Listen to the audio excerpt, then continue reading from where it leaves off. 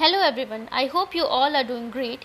So subject is Geography NCERT class 10th, name is Contemporary India 2nd, chapter 1, name of the chapter is Resources and Development. So without wasting any time, let's begin our NCERT of class 10th and chapter Resources and Development. Everything available in our environment which can be used to satisfy our needs, provided it is accessible, economically feasible, and culturally acceptable, can be termed as resource. The process of transformation of things available in our environment involves an interaction relationship between nature, technology, and institutions. Human beings interact with nature through technology and create institutions to accelerate their economic development. Do you think that resources are free gifts of the nature as is assumed by many? They are not. Resources are a function of human activities. Human beings themselves are essential components of resources. They transform material available to our environment into resources and use them. These resources can be classified in the following ways: A. On the basis of origin, biotic or abiotic. B. On the basis of exhaustibility, renewable or non-renewable. C. On the basis of ownership, individual, community, national or international. D. On the basis of its status of development, potential, developed, stock and reserves. Types of resources. On the basis of origin, biotic resources, these are obtained from biosphere, have life such as human beings, flora and fauna, fisheries, livestock, etc. Abiotic resources are all those things which are composed on non-living things are called abiotic resources. For example, rocks and metals. On the basis of exhaustibility, renewable resources. The resources which can be renewed or reproduced by physical, chemical or mechanical processes are known as renewable or replenishable resources. For example, solar and wind energy, water, forest and wildlife, etc. The renewable resource may further be divided into continuous or flow. Non-renewable resources. These occur over a very long geological time. Minerals and fossil fuels are examples of such resources. These resources take millions of years in their formation. Some of the resources like metals are recyclable and some like fossil fuels can be recycled and get exhausted by their use. On the basis of ownership, individual resources, these are also owned privately by individuals. Many farmers own land which is allotted to them by government against the payment of revenue. In villages, there are people with landowners, but there are many who are landless. Urban people own plots, houses, and other property. Plantation, pasture lands, ponds, water in wells, etc. are some of the examples. Resources ownership by individuals. Make a list of resources owned by your own household. Community owned resources. There are resources which are accessible to all the members of community: village commons, grazing ground, burial grounds, village ponds, etc. Public parks, picnic spots, playgrounds in urban areas are de facto accessible to the people living there. National resources. Technically, all the resources belong to the nation. The country has legal power to acquire even private property for public good. You might have seen road, canals, railway being constructed on fields owned by some individuals. But away from this topic, I want to make an example that right now in a COVID, you can also see that so many private restaurants and hotels are being accessed by governments for their use. So in examination, you can use this as an example. Now come back. Urban development authorities get empowered by the government to acquire land, all the minerals, water resources, forest, wildlife, land within the political boundaries and oceanic area up to 12 nautical miles. 12 nautical miles is 22.2 km. From the coast, termed as territorial water and resources therein belong to the nation. International resources. There are international institutions which regulate some resources. The oceanic resources beyond 200 nautical miles of the exclusive economic zone belong to open ocean, and no individual country can utilize these without the concurrence of the international institutions. So in NCERT there's always a box of do you know, and I think it's important, so I'm going to read this too. So in this, do you know that India has got the right of mine manganese nodules from the bed of Indian Ocean, from that area which lies beyond the exclusive economic zone. Identify some other resources which are international in nature on the basis of status of development potential resources which are found in a region but have not been utilized. For example, the western part of the India, particularly Rajasthan and Gujarat, have enormous potential for the development of wind and solar energy, but so far these have not been developed properly. Developed resources which are surveyed and their quality and quantity have been determined for utilization. The development of resources depends on technology and level of the feasibility. Stock materials on the environment which have the potential to satisfy human needs, but human beings do not have the appropriate technology to access these. The included are included among stock. For example, water is a compound of two gases, hydrogen and oxygen. Hydrogen can be used as a rich source of energy, but we do not have advanced technical know-how to use this purpose. Hence, it can be considered as a stock. Reserves are a subset of a stock, which can be put into use with the help of existing technical know-how, but their use has not been started. These can be used for meeting future requirements. River water can be used for generating hydroelectric power, but presently it is being utilized only to a limited extent. Thus, the water of a dams, forest, etc. is a reserve which can be used in a future. Development resources are vital for human survival as well as the maintaining the quality of life. It was believed that resources are free gifts of nature. As a result, human beings use them indiscriminately, and this has led to the following major problems: depletion of resources for satisfying the greed of a few individuals, accumulation of resources in few hands, which in turn divide the society into two segments, that is, have and haves not, rich or poor. Indiscriminate exploitation of resources has led the global ecological crisis such as global warming, ozone layer depletion, environmental pollution and land degradation, etc. An equitable distribution of resources has become essential for a sustained quality of life and global peace. If the present trend of resource depletion by a few individuals and countries continues, the future of our planet is in danger. Therefore, resource planning is essential for sustainable existence of all forms of life. Sustainable existence is a component of sustainable development.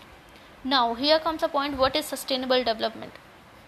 Sustainable economic development means development should take place without damaging the environment, and development in a present should not compromise with the needs of the future generations. Rio de Janeiro Earth Summit of 1992. In June 1992, more than 100 heads of state met in Rio de Janeiro in Brazil for the first International Earth Summit. The summit was convened for addressing urgent problems of environmental protection and socio-economic development at the global level. The assembled leaders signed the Declaration of Global Climatic Change and Biological Diversity. The Rio Convention endorsed the Global Forest Principles and adopted Agenda 21 for achieving sustainable development in 21st century. Now, what is Agenda 21? In the declaration signed by world leaders in 1992 at the UN and United Nations Conference on Environmental and Development (UNCED), which took place in Rio de Janeiro, Brazil, it aims at achieving global sustainable development. It is agenda to combat environmental damage, poverty, disease through global cooperation on common interest, mutual needs and shared responsibilities. One major objective of the Agenda 21 is that every local government should draw its own local Agenda 21. Now, resource planning. Planning is a widely accepted strategy for judicious use of resources. It has important wait a second It has important in a country like India, which has enormous diversity in availability of resources. There are regions which are rich in certain types of resources, but are deficient in some other resources. There are some regions which can be considered self-sufficient in terms of the availability of resources, and there are some regions which have acute shortage of some vital resources. For example, the states of Jharkhand, Chhattisgarh, Madhya Pradesh are rich in minerals and coal deposits. Arunachal Pradesh has abundance of water resources but lack of infrastructural development. The state of Rajasthan is very well endowed with solar and wind energy but lacks in water resources. The cold desert of Ladakh is relatively isolated from the rest of the country. It has very rich cultural heritage but it is deficient in water, infrastructure and some vital minerals. This calls the balanced resource planning at the national, state, regional and local levels. Resource planning in India. Resource planning is a complex process which involves identification and inventory of resources across the regions in a country. This involves surveying, mapping and qualitative and quantitative estimation and measurement of the resources. Evolving a planning structure endowed with an appropriate technology, skill and institutional setup for implementing resource development plans. Matching the resource development plans with overall national development plans. India has made concentrated efforts for achieving the goals of resource planning right from the first 5-year plan launched after independence. The availability of resources is a necessary condition for a development of any region, but mere availability of resources is the absence of corresponding changes in technology and institutions may hinder development. There are many regions in our country that are rich in resources, but these are included in economically backward regions. On the contrary, there are some regions which have a poor resource base, but they are economically developed. Can you name some resource rich but economically backward regions and some resource poor but economically developed regions? Give reasons for such a situation. The history of colonization reveals that rich resources in colonies were the main attractions for the foreign invaders. It was primarily the higher level of technological development of the colonizing country that helped them to exploit resources for other reasons and establish their supremacy over the colonies. Therefore, resources can contribute to development only when they are accompanied by appropriate technological development and institutional changes.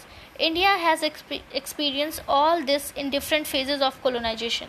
Therefore, in India, development in general and resource development in particular does not only involve the availability of resources but also the technology quality of human resource and the historical experience of people. Conservation of resources. Resources are vital for any development activity, but irrational consumption and overutilization of resources may lead to socio-economic and environmental problems. To overcome these problems, resource conservation at various levels is important. This had been the main concern of the leaders and thinkers in the past. For example, Gandhiji was very apt voicing at concern about resource conservation in these words: "There is enough for everybody's need and not for everybody's greed." He placed this greedy and selfish individual and exploitative nature of modern technology as a root cause of resource depletion at a global level. He was against mass production and wanted to replace it with the production by the masses. Land resources. We live on a land. We perform our economic activities on land. We use the different ways. Thus, land is a natural resource of utmost importance. It supports natural vegetation, wildlife, human life, economic activities, transport, communication system. However, land is an asset of a finite magnitude. Therefore, it is important to use the available land for various purposes, with careful planning. India has land under a variety of relief features, namely mountains, plateaus, plains, and islands. About 43% of the land area is plain. which provides facilities for agriculture and industry. Mountains account for 30% of the total surface area of the country and ensure perennial flow of some rivers. Provide facilities for tourism and ecological aspects. About 27% of the area of the country is the plateau region. It possesses rich reserves of minerals, fossil fuels, and forests. Land utilization. Land resources are useful for the following purposes. First, forest, and second is land not available for cultivation, like barren or wasteland, and land put on non-agriculture use, like building, road, factories, solar, or etc. Third point is other uncultivated land, excluding fallow land, permanent pastures and grazing land, land under miscellaneous tree crops, groves not included in net zone area, controllable wasteland left uncultivated for more than 5 agricultural year, and fallow lands. A. Current fallow left without cultivation for 1 or less than 1 agriculture year. B. Are other current fallow left uncultivated for the past 1 to 5 agricultural year.